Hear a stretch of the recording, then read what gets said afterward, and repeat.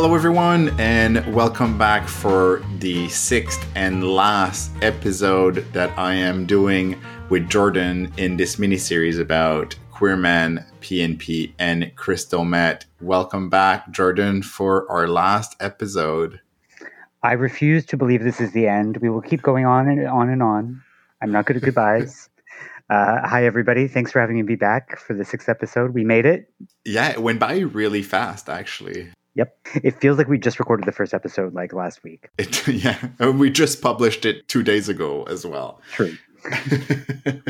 So tonight, Jordan, for our last night talking about PNP and Queerman and Crystal Meth, I thought it was actually the most important to bring it back to gay men and crystal meth. I think we made like a few detours when we talked about abstinence and about the 12-step programs, but I want to finish strong, and I want to finish in the most human way possible, talking about the people who use in our communities and how we can reduce stigma, create more links between people who use and people who don't use, and how we can just treat gay men who use drugs as humans and offer them support while respecting our own boundaries, of course. At the heart of it, I think, I'll speak for myself. I won't speak for you, but I have a hunch that you feel the same way that I do, is that we got into the work that we do because we care about gay men who use crystal meth, and we want better for them. Not just like we don't want them to do better, but we just want better options for them, and we want to support them in ways that are meaningful to them. And I know for me, it's a personal journey that I'm also kind of caught up in, right? So yeah, I'm glad we're going to talk about guys who PNP. Yeah, I'm glad. I want to start us tonight with a quote that I heard at an event on gay men and PNP that we were attending together a couple of days ago. Somebody said the phrase, "If we only look at substance use from the perspective of how much harm it does, you're going to miss a big part of the story." What comes to your mind when you hear me say that? There's a lot. I think what immediately jumps to mind is that, when you fixate on the harm, you miss the humanity in that person. You start to see them as the problem, and a problem needing to be solved. People are not problems. Gay men who use drugs are not problems needing to be solved. They're whole human beings. I hate to get corny and cliched here, but like, we have hopes, we have dreams, we have successes, we have failures. We are people, right? Like, we're just ordinary people. And I think when we just fixate on the harm, it's easy to believe that all people who use crystal meth, all gay men who use crystal meth, have a problem with it, which is not actually factual. And we treat people differently. We start to treat them like less than human, as less than deserving. People use drugs because they feel good. It does something good for them. It's a medicine for them, for whatever's going on in their lives. I've been through 3 rehabs in my life. I have been through many different treatment programs, many different 12-step groups, and throughout, I was left feeling like I was defective and deficient, and that I was my problem, that there was no other cause for my problem but me, that somehow my drug use was a sign of weakness, that I needed to be better, that I needed to be different. And that's no different than the messaging I got as a young gay man growing up about my queerness. And it was destructive. It's a destructive message for me. When we focus on the harms, we miss the beauty in the person. And I think that's a real shame. Yeah. One of the things that comes to mind is how often I've seen guys online who are like, absolutely no meth heads, no tweakers. I don't want this. I don't want that. You can say you have a boundary where you don't want to use that doesn't involve putting somebody else down or making assumptions about them and their worth. I'm very thankful that I'm at a point in my life where I'm able to interact with people like that and not take on that energy. But I know at one time in my life, it was incredibly hurtful. And I believed what those people told me, that I was a worthless like meth head and that like my life was going to go to shit. And it's not a very nice thing to do. So that's maybe the first piece of advice to gay men. Right. Tip number one, don't be a dick about it. Like, you're about to be kind. And, I'm on dating apps. I'm online sometimes and I get offered, obviously, if you exist as a gay man in Toronto, you have been offered PNP and crystal meth. And, nothing bad has ever happened to me just being like, hey, that's not my thing. Have a good night. Like, nobody harassed me after. I mean, most of the time people did not talk to me. That's it's fine because we're not doing the same thing. We're not looking for the same thing. It costs me nothing, especially if I've engaged with someone previously. Like, you don't have to reply to every single message that you receive online. But if it's someone that I've engaged and I realize they're looking for PNP and I'm not, then I can just politely decline. I have tried to act with more and more kindness online. It's one of those things where I realize there's a gap in my life in terms of how I interact with people. But being somebody who is a crystal meth user, who also feels like they're a face of the issue in the community, I kind of realize I have a bit of an accountability to like go about and be nicer about it and be kind to people. So when people come at me with the hateful stuff, I don't reply sassily anymore. I don't give them the 1-2. I engage with them as best I can and recognize that that's coming from their own place. And if I feel there's a dialogue to be had, I'll dialogue with them. And I've had a couple good experiences, which has been nice. But sometimes I also have to like sort of realize like this person is not interested in hearing about another perspective. They're just here to like feel good about themselves by hurting me. Right. And I know that the gay men who PNP in my life have really struggled with that sort of demonization by other gay men that were really frowned upon. And the hypocrisy often of like, well, they do coke every weekend, but I do Tina once a month, and somehow I'm like this horrible person. And then you break it down even further to within the stigma within the PNP community against injection drug use as compared to smoking. You realize that everybody's kind of, for lack of a better term, shitting on somebody else below them. It's all traveling downstream. It's hard to sometimes have an understanding of where that judgment comes from and also accepting it, because I know that it comes from a wounded place. Like, I know that people who judge other people so critically don't feel good about themselves, but it's also hard to like just be like, that's okay. Or they're just scared, right? I think it's easy. And so, full confession, I have done my work for several years. I know a lot about crystal meth. I still sometimes have a knee-jerk reaction of when somebody discloses that they use crystal meth. I have that knee-jerk reaction of like, oh, this is going to be a complicated conversation now. And it's not always. Like, I'm able to, there's this saying in life that you're not responsible for your first thought, but you're responsible for your second one. So I'm able to put it away quite quickly. So I understand why there's stigma if somebody like me, who's been doing this work for so long, still have some of that stigma ingrained really deeply into my head. Well, I think it goes back to everything we were talking about in the podcast up until this point, right? Like, when we live in this culture that's anti-drug, and you live in the gay community where we're particularly focused on crystal meth and like the negative effects of it, and we've been told a story about crystal meth in our community for years now, it's not hard to believe where that knee-jerk reaction comes from. And the same knee-jerk reaction you have, I have too. Like, and I'm somebody who uses crystal meth, and I judge crystal meth users very harshly sometimes. There's this thing in the community, my community, I find, where it's like we're very judgmental of the messy meth users, the ones who like can't keep it together because they're making the rest of us look bad, which is like ridiculous, if you ask me. But the stigma that I have embodied and taken onto myself is crazy. We're all dealing with it, right? So it's good that you recognize it. And I know that you're talking about me when you say difficult conversations with people who use meth, because I'm very hard to talk to. But I really appreciate you being honest about that. And like, to give ourselves some slack, I think, and to be honest again, for some people, not all crystal meth user, but for the crystal meth users for whom crystal meth gets complicated, it does get very complicated. It's like a level of complicated that maybe not every other drug can bring. But that doesn't mean that it's always complicated and bad and sad. No, not every day is a waking up into like sorrow and despair and like, there's no food in the cupboard. Sometimes it's just normal, right? Like, I go to work like everybody else. And I mean, I'm the first person to admit I sometimes have a very complicated relationship with crystal meth. It's not always been under control. Do I think I'm doing better than I have been with it? Yeah. But I mean, it's complex.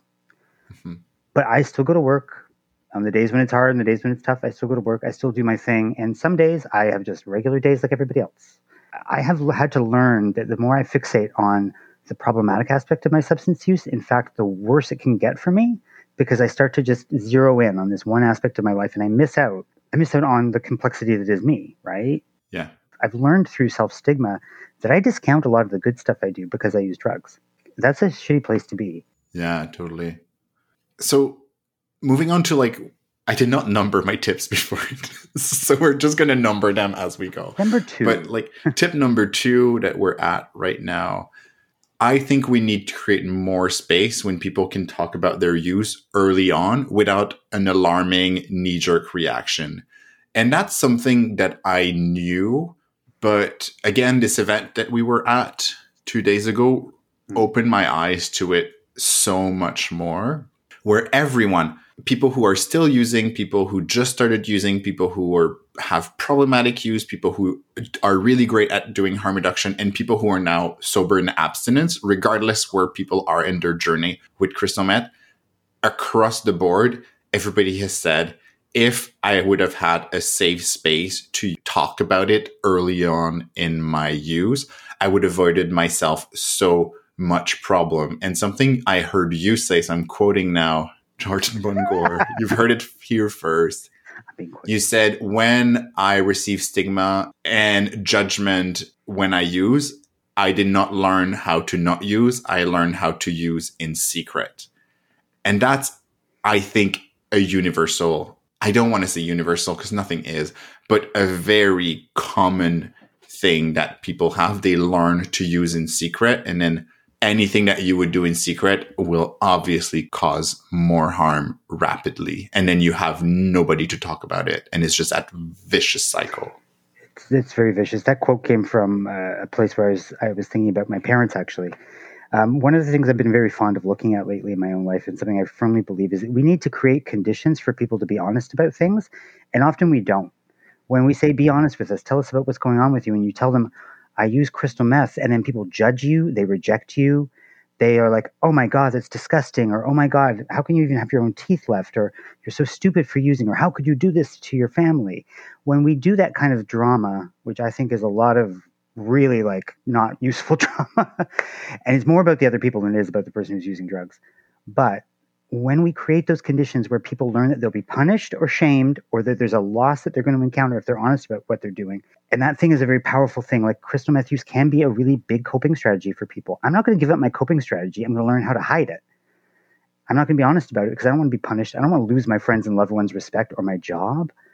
And I've come close to losing my job a few times in the past, so I know a thing or two about that. But I can't even tell you, when I was sharing that in my video, that was a hard thing to talk about because I think I alluded to it, but my family doesn't know that I still use drugs. Mm-hmm. And that is how deeply rooted for me shame has got me. It's I am out in public talking about this, but I will not talk about it with the people closest to me because I'm afraid, right? I'm very afraid that I'm going to lose their love and support. And history has borne that out. That a few times in my life, I have lost some love and support. So we don't want to do that to people. We need a safe place to talk about it. And we have to just let it not always be about okay, we're going to give them a safe place to talk about it and then tell them they have to change. We're just going to give them a safe place to talk about it. People have to go on their own journeys with this, I think. I think more concretely, if people are listening to us and they're like, okay, but what do I say if somebody discloses? I'm not sure I'm perfect all the time, but this is what I do, right? When somebody tells me about their use, I don't freak out. And I just become curious in a non-judgmental way about their use. And I want to make a safety check with them to make sure of where they're at. I inquire about their sleep pattern. Have they had food? Are they drinking enough water? And then I'm asking them what kind of support would you like? Do you just want to talk about it? One tip that I give a lot is to listening with empathy is greater than offering solution to a person. The person that is in front of you is maybe not ready to change or does not want, they just want a safe space to be able to talk about it. And sometimes talking about it, they process stuff in a way that you don't even understand. So that's really easy to do. And one of the last thing I would say, if you want to talk about crystal meth with a gay man who's using, if you ask a question, be ready to hear the answer. And the answer might not be what you want, and it might be pushing against some of the thing that you're comfortable, but don't ask questions if you're not ready to hear the answer. That's an excellent tip. So for friends and family and people who are talking to their loved ones, and you maybe want to get to that point where you're asking questions to understand better what's going on for your loved one, the first thing I would say to somebody is, depending on the relationship, I would reaffirm that relationship does not change, that my respect or my affection for them doesn't change. And I appreciate the candor and the trust they put in me to tell me that. Because what you want them to know is that how hard it was for them to talk to you about that. Just even to say the words, I use crystal meth or PNP, very challenging for a lot of folks. So honor that. ask permission to ask questions. It's the only thing I would add True. into that. It's like, is it okay that we talk about this, right? And also to not jump the gun and assume it's a problem right out of the gate. Like you say, curious and inquisitive. And also context. This is a thing I've noticed is like I was at the dentist once and I was disclosing the fact I used crystal meth because I wanted to make sure my teeth weren't damaged. And the woman who was giving me dental hygiene services was like, that's very bad for you, don't you know? You should probably seek help for that. And I thought to myself, I'm like, this is not the context in which to have this conversation, ma'am. I appreciate the concern, but this is not the right time or the right place. So think about the relationship you have and the context before you start going in there and doing the social work thing, dental hygienist. I'm just worried for your health, Jordan. Maybe you've never realized that crystal meth is not good for your health. Maybe I'm the first person to tell you. Really? Because I was just asking a question about crystal meth and my health, but I didn't realize it was affecting my health. Thank you. It's one of those things where people think they're going to perform that miracle moment of intervention that's going to change. It doesn't happen, people. It doesn't happen. But like by being there and affirming the relationship and being curious, and I've come to you a number of times in the work that I do to learn how to talk and ask questions because I see you as somebody who really does a great job at that. So take his tips. They are pro tips. They work. And my tips are more clinical because I'm in contact with more crystal meth in my clinical and professional side of life than my personal life. So yeah, if somebody disclosed that to me in my personal life, I tend to jump right away to like, oh, how did it affect your sleep? Like, are you okay? Do you need a safe space right now? I don't think it's perceived because I'm not jumping into like solutions on how to stop, right? I'm just sort of like checking what's happening. I think there's a really good balance between like I like your approach, and I think that I just want to add into that balance so that people think about like if you're somebody's like mother, really reaffirm the fact that people are risking a lot by telling somebody close to them. But we encourage people who are still using to have a close, trusted friend that they can talk to about their use without fear of judgment. That's like a safety thing. Mm-hmm. If you're worried about somebody's safety, then be that empathetic listener, that curious listener who's asking those important questions that you ask, because that's going to keep them safer more than like throwing them into detox or like rehab necessarily, especially if they're not prepared to stop. Yeah. Be that person that they can always call and like they can trust. That's an important role that you're playing there. Just want people to think about that. I also want to say, like, if you're someone listening to this and you're someone who's using crystal meth, even if you don't think your use is problematic, I really encourage you to go ahead and talk and tell someone, tell your friends, tell your doctor, tell people someone, at least one person that you can talk to that feels safe and that you can have conversations about it. It might really help you in the long run. And if you really don't want to talk to anyone about it, I think like slow down and ask yourself the question, why is that? And I would be curious to what the response is. And maybe that would influence your decision to realize like maybe my barriers to talk to someone are a good reason why I should actually find someone to talk about it. I could say from experience that not talking about it has caused me an infinite amount of problems. And there's also spaces out there that are being created right now to make it possible that if you don't have that one person, like there's places you can go to talk about it. I mean, I know that the group's running at the AIDS Committee of Toronto tonight is a virtual drop-in for guys who PNP, that they can be anonymous and just go on a Zoom room and be with other guys who use, but in a supportive environment where we're not talking about hooking up with each other, but we're talking about like getting facts about drugs that we're using, like access to space like that, anything, right? We really don't want to see people isolated and alone because that's when people get hurt. And I support that group, obviously, wholeheartedly. But I think there's an issue in the fact that often people who use meth are only capable of talking about it with other people who use meth. And that's further isolating. I think it's healthy for people who use meth to be able to talk about it together, but I think it's also healthy for people who use meth to be able to talk about it with people who don't. And if you are a person who's not using and one of your friends disclose, be aware of how important that can be for this person's health and mental health and support, for you to listen with empathy instead of jumping into solutions for harm reductions or abstinence. That's a really good point, Vincent. Thank you for bringing that up. I sometimes forget because I live in that insular world where we're only talking to each other. I also forget that sometimes like I'm speaking from a role where it's like I help provide services or I help provide support for guys who PNP, even though I'm part of that community. So I think, oh yeah, I'm an objective outside partial observer, but I'm like, no, you're not quite.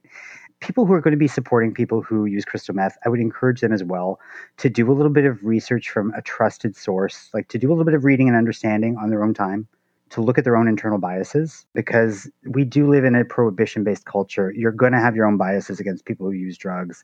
It's inevitable. Vincent and I both talked about having biases or knee-jerk reactions. So do the work and investigate a little, because the stories about crystal meth that you hear from the media are not reality. You want to get some balance in there and to understand what you're not up against, but what you're dealing with, right? Mm-hmm. Another tip, I think it's 3, although we gave a lot. Our tips have like 5 parts to them. It's like tip 3.421, subsection A. But let's go with tip number 3. If you talk with someone who uses crystal meth, talk about the whole person. You don't only have to talk about the use and the relapse and the slips. You can talk about everything that happens between this person's use as well. I would actually encourage you to do so the way you would talk to any other human. What? I think that's actually groundbreaking. That's a groundbreaking tip. It can be frustrating when people are like fixated on your use as if it's like this like thing they're watching on TV. Like, so what happened this week? Did you slip?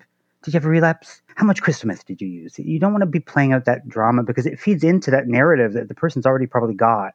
People who have problematic substance use, in my limited experience, and maybe I'll speak for myself here, I got caught up in that drama for so long that the first thing I would say to people is, oh, I had a relapse, as if the only thing that happened in my life was the drug use and then the problems with the drug use. And it's not a healthy place to be. I could talk to you about my drug use this week, but I could also talk to you about the fact that we had a successful video launch and being on the podcast tonight. I had a great presentation this morning. I felt good. I ate a healthy breakfast. Like, I do a whole bunch of other stuff. Yeah.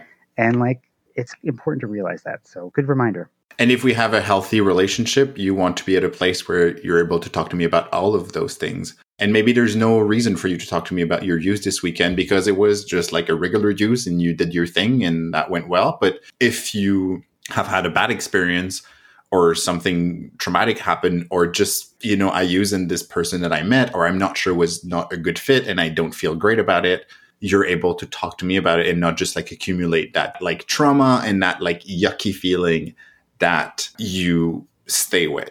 Really well said. I mean, it is a kind of a gross feeling to walk around with. I think maybe my tip goes out to guys who are still using, which kind of ties in with our last conversation. It's important for you, if you're using, to realize that the S word, stigma, you're going to internalize it, and to like also celebrate your successes and celebrate the good things happening in your life. This is something I tried to make happen on Instagram, but as we know, I'm not an Instagram influencer, so it didn't go anywhere. And it was the hashtag celebrate drug users idea, but I mean what I say, which is like, we spend a lot of time celebrating, people who are in recovery or people who are abstinent. And we touched on this in a previous episode.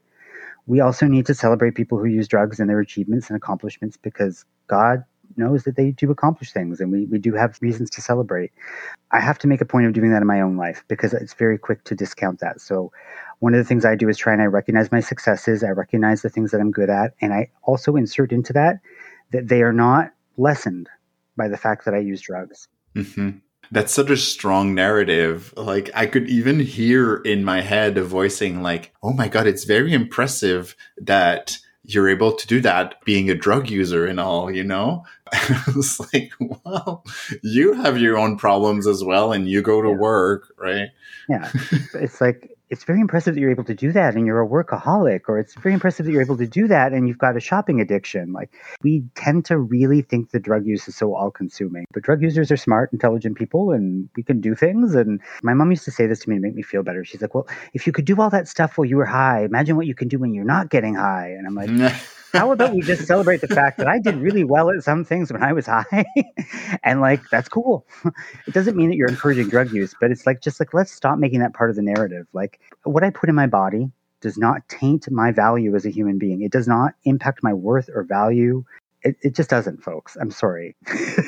It's also this whole thing in our societies where like people are only valued for their labor and what they produce and not for just existing and, being around. I made a whole post about it on my Instagram. You're worth more than just your work and labor. Yes.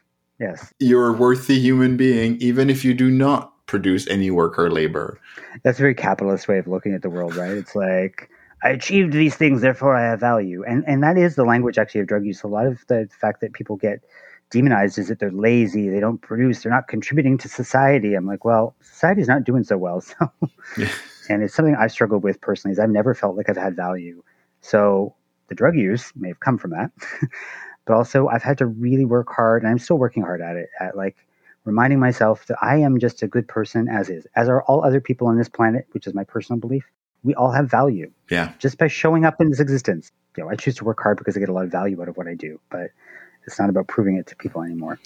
So tip number 4, if you're using, recognize your value and that you're an important person.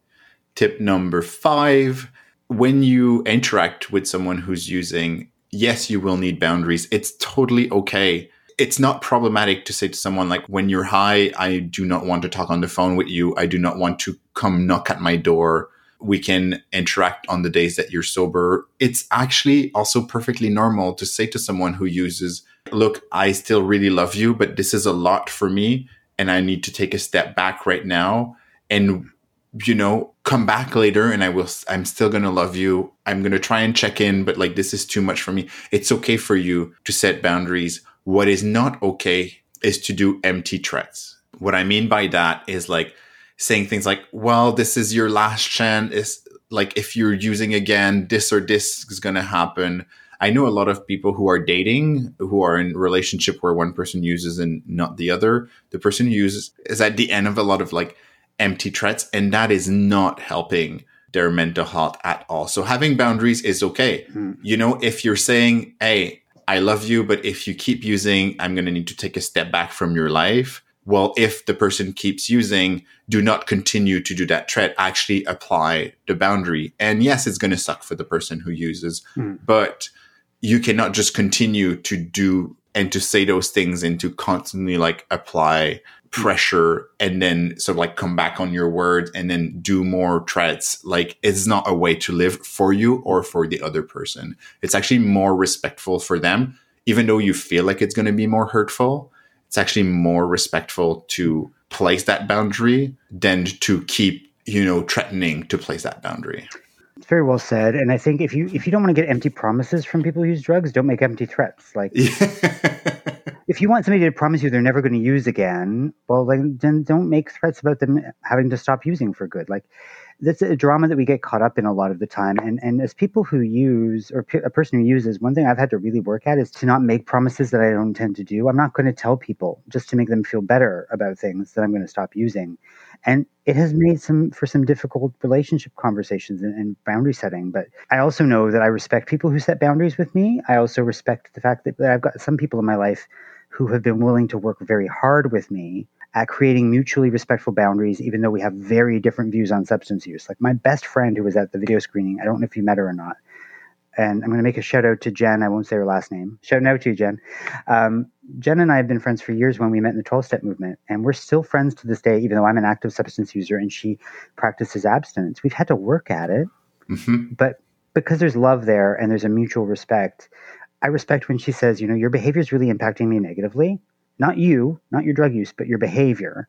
She's learned to distinguish between my behaviors when I use drugs versus just the drug use itself.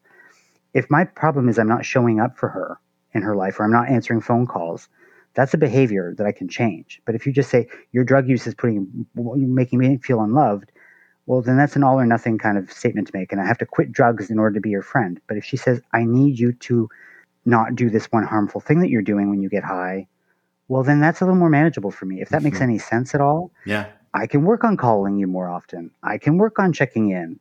And that has shown to me that there is a level of trust that she has. And if we go back to what we're talking about, that one trusted person, that's a really great way to show people that if you are committed to the relationship, then don't make it all about the drug use being the problem. Think about what actually is the behavior that you'd like them to change. And maybe they'll change it and maybe they won't. But I have to say, having that in my life has been really affirming for me. And it stopped this whole drama of like, your use is tearing us apart. Well, like, no, my behavior is tearing us apart. And I can change that behavior if I really value that person. I happen to value this person a lot. So shout out to Jen, who I value a lot. Another thing that I warn people about when they're supporting a loved one is to want more than them. Wanting a goal for the person more than the person is actually wanting the goal. That's just not really how life works. And it's okay. Like if you love someone, it's always like that one often comes from like very well intended people. And, you know, if you do have someone who uses around you, I think it's not a bad idea to direct them to support or therapy, not abstinence-based therapy necessarily, but to have a place where they can talk about what's going on. But remember that the outcome of that therapy, for example, or the outcome of that support is not necessarily going to be abstinence. And that's okay. When I start with a new client, regardless of if they're a drug user or not, if it's their first time doing therapy, I always warn them the results you're going to get from therapy are probably not going to look and feel like the way you thought result from therapy would look and feel. It's actually different. You're going to gain different things. So it's okay to support someone and to encourage them and maybe do some of the logistic things that may be more difficult, like help them Googling therapists, help them find resources, but don't work harder than them. If people are looking to make changes in the first place, it's a long process to make changes. I can say I want to make a change to my substance use or my meth use, but it can be a long process before like I start to do the things on my own that actually enable that change. There can be a lot of back and forth. We talked about the stages of change. So if you're putting more effort in on their behalf, I mean, it's not helpful. And it's also going to frustrate you, and you're going to have expectations that are now that person's disappointing. Yeah, and then you're going to burn out and you're not going to want to help them anymore. Yeah, and then it's not fair, right? Because that's not their choice. You're the one putting on all that on yourself. You know, I know it's a truism of life, but you can't save anybody else, really. Like, you're not there to save people. You're there to get your own butt through life, and you can connect with other people and show them that you're there for them, but they have to want something for themselves. And that's the thing that is with change. And I know that's worked in my life. And when I was ready for abstinence, and I took my 4 years of abstinence, I was ready for it.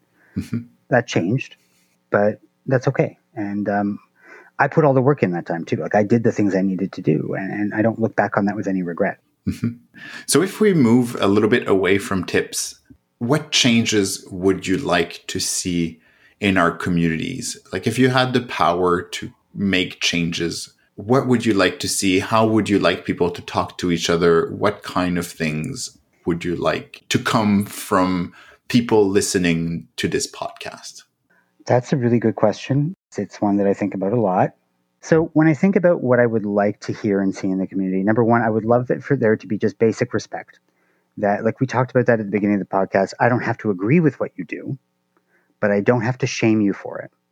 There is no place in any sort of healing journey for anybody where shame is going to be a great motivator and change somebody's life for the better. All we're doing is creating more of that problem that we don't want to see. Number two, I want people to be compassionate. I want people to be able to see in that other person a bit of themselves. For a lot of guys who PNP, like myself, like the same struggles that we talked about in episode 2 and 3, right? The same life journeys that we had, growing up in a homophobic society, growing up with all this crap around us. They're the same struggles that most gay men have. Mm-hmm. There's a part of me that I see in you, and hopefully you see the same in me. And we need to open our eyes to that instead of being like, you use drugs, you're something else entirely. I also want to see I always think about the service provision kind of thing aspect of it, which is I want there to be more spaces for guys to talk about this issue that are safe, supportive, that are not focused on changing people's behavior, but are giving them a place to like touch in, to be safe, to like learn a skill that's going to keep them safer, to have that harm reduction like knowledge that will keep them alive, right? And keep them healthier. Mm-hmm. That's kind of what I want to like see change. And hopefully I feel like we're on the cusp of something in the community. I could be completely wrong, but I feel like we're moving towards that direction, whether we like it or not. So that's what I'd like to see. What about you? Mine is two ways. So one of them is, it's actually another quote from the event that we were at on Tuesday, but I think if there's one thing that if you don't use, but you're part of the community that you can learn, somebody said, you know, people who use drugs daily, they have enough going on in their life. You don't need to be a jerk on top of it. It is realistic to think that somebody who uses drugs daily has a lot going on in their life and they would benefit from some support and some love. But don't be a jerk on top of it. Like, that's not necessary. Be kind, be empathetic, be somewhere they can talk to, or if you really can't offer any of that, at least place a gentle, kind boundary and don't play hot and cold, or don't try to save them, or don't add anything on top of it. So that's one thing. And then my biggest wish for the gay communities, and that's really from the part of me that works in recovery and works with so many people who are trying to stay abstinent or who are succeeding at being abstinent. I want our communities to create more sober spaces. There are none. And just because your use is not problematic doesn't mean that it's like a huge barrier for other people to access those spaces.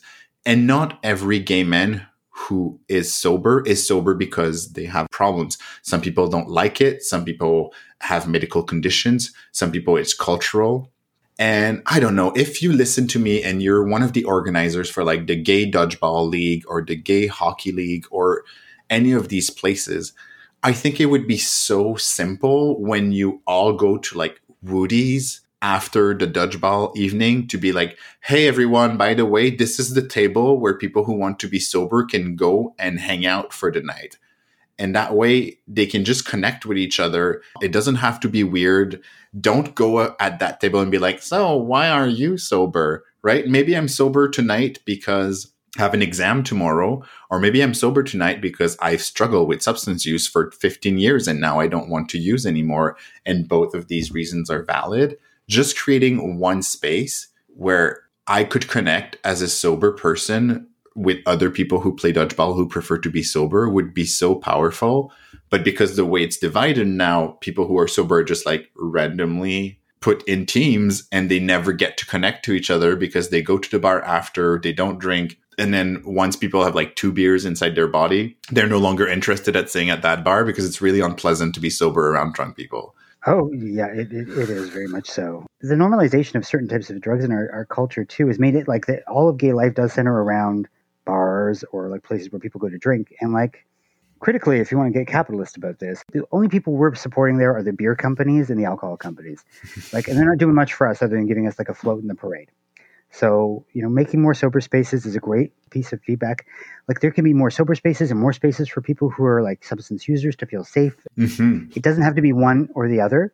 I like the idea of having both. I was asked a question this morning about how do you create spaces where both of those people can coexist? And I'm like, I think it's going to take time and effort, but we'll learn how to make sure that everybody feels like this is a community that supports everyone. It doesn't exclude people or judge people because they do or do not drink or they do or do not use crystal meth. But we support everybody in this community because God knows we've got each other. Straight people aren't there worrying about this stuff. We've got to look out for ourselves, And in my brain, it's not weird during Pride if there's sober events and sober parties, which I think do exist at one part of the Pride. And there's also like an area for safer drug use and for people who are crashing and for people to come down from their drugs. Like to me, that's not, they're not in a position. They're actually both as equally important for the health of our communities. And Pride should be about the health of our communities. Oh, 100%. And can we just say for a moment, can I just have a political rant here for a moment? Yeah, political. Okay. Can it be brave yet controversial? To the businesses in our community that do not support having harm reduction spaces in those businesses, like a Sharps container or maybe a come down room. And I am thinking about venues where people go to have sex in towels. I won't name any businesses. But I'm going to call it out on this podcast, which is like, you were doing a disservice to this community by treating drug users as if they are like criminals and tossing them out on the street when they are in medical distress. Mm-hmm. You need to make harm reduction acceptable in those spaces because drug use is happening whether you like it or not, or whether it's good for your business or bad for your business. But drug users go there. We are as worthy of any other patron of being safe in your establishment. Don't criminalize us and don't expose us to arrest and mistreatment at the hands of our healthcare or our judicial system. You work in this community. You support this community. You make money off of our backs. You support us. Yeah. If you're listening to this and you're someone who uses other drugs than crystal meth, you don't PNP, and you don't consider yourself having a problematic drug use, I want you to slow down. You've listened to 6 episodes now if you're still with us, and ask yourself, what could I do personally and what can I do in an advocate way for both gay men who use drugs and gay men who want to be sober. Think about one thing for each of these categories, like how can I be a better ally to sober gay men, and how can I be a better ally to gay men who PNP and who use drugs, and try to implement those. And it can be very simple. It can be about just like speaking up when you hear stigma around drug use. That can be your goal that you take from this podcast. Or if you are in a position of leadership, then you can maybe have more power to create more things. But really think about both of those communities and think about one thing you could do for each of these communities. That's a really beautiful thought. Jordan, this is week number 6. We're kind of at the end of our journey. I'm a little bit emotional because it was actually really cool going through all of that with you. Is there something that has not been said? We were talking today about like bringing a more human side to gay men who PNP. How do you want to conclude? If you're out there and you're listening to our podcast and you are somebody who is a guy who PNPs, because I want to speak to my people. Yeah, obviously. I heard something a long time ago, and it was from my friend Zoe, and I think I mentioned it previously, but she said to me, drug users' lives matter. And I just want to remind you guys that your life matters. You are not what you think, what you feel you are, or how you think you are. You matter. You're important. I care about you. I know Vincent cares about you. Just don't give up on yourself. Don't believe what other people are telling you. You're worthy. And that's all I really have to say is like, I can't say it enough. The love is what motivates me to do the work that I do. But it's because I never felt that love. And I know in our community, a lot of us are struggling right now. And I have a lot of friends who I've sorry. Every time I talk about this kind of stuff, I think about my friend Max. And, my friend Max killed himself and in psychosis. And it feels like the world's biggest ripoff because Max was a beautiful human being. And I wish somebody could have gotten through to him in that regard, but it wasn't to be. That was not his journey. But your life matters. Don't give up. Mm-hmm. And we want you here. You're part of our community. You're part of the gay community. You are part of my community. And you have value and worth. And I also just want to say thank you, Vincent, for going on this journey with me. It was such an honor to be asked to participate in this. I don't think I told you that, but it's been a big honor for me because I've respected you for a long time. And I used to think that you didn't like me for some reason because I was in harm reduction. I'm glad that we got over that. But it's been a really wonderful experience getting to know you and sharing this. And thank you to all the listeners for listening because I talk a lot. So thank you. Yeah, I want to say again, wherever you are in your use, you matter and you deserve to have a space to talk about it and be respected and be supported. I think what I want people to remember is that one size fits all solutions don't work. Mm-hmm. And sometimes they're easier and they feel like it's something to grab onto when you're facing someone who may be actually pretty disorganized because of their drug use. But instead of going there, slow down and tap into your empathy and try to think in the moment what you can do. And again, I've stopped counting tips. It's the last tip for this podcast. Often when I don't know what to do and I have this strong urge to help and to do something concrete, I only ask the question, what do you need right now? Like, what do you need for tonight? And that's enough. Like, the person is going to tell you, oh, it's okay. I just needed to get all of this off my chest. Oh, I just want to make sure that I'm resting for tonight. I don't want to go back to the bathhouse.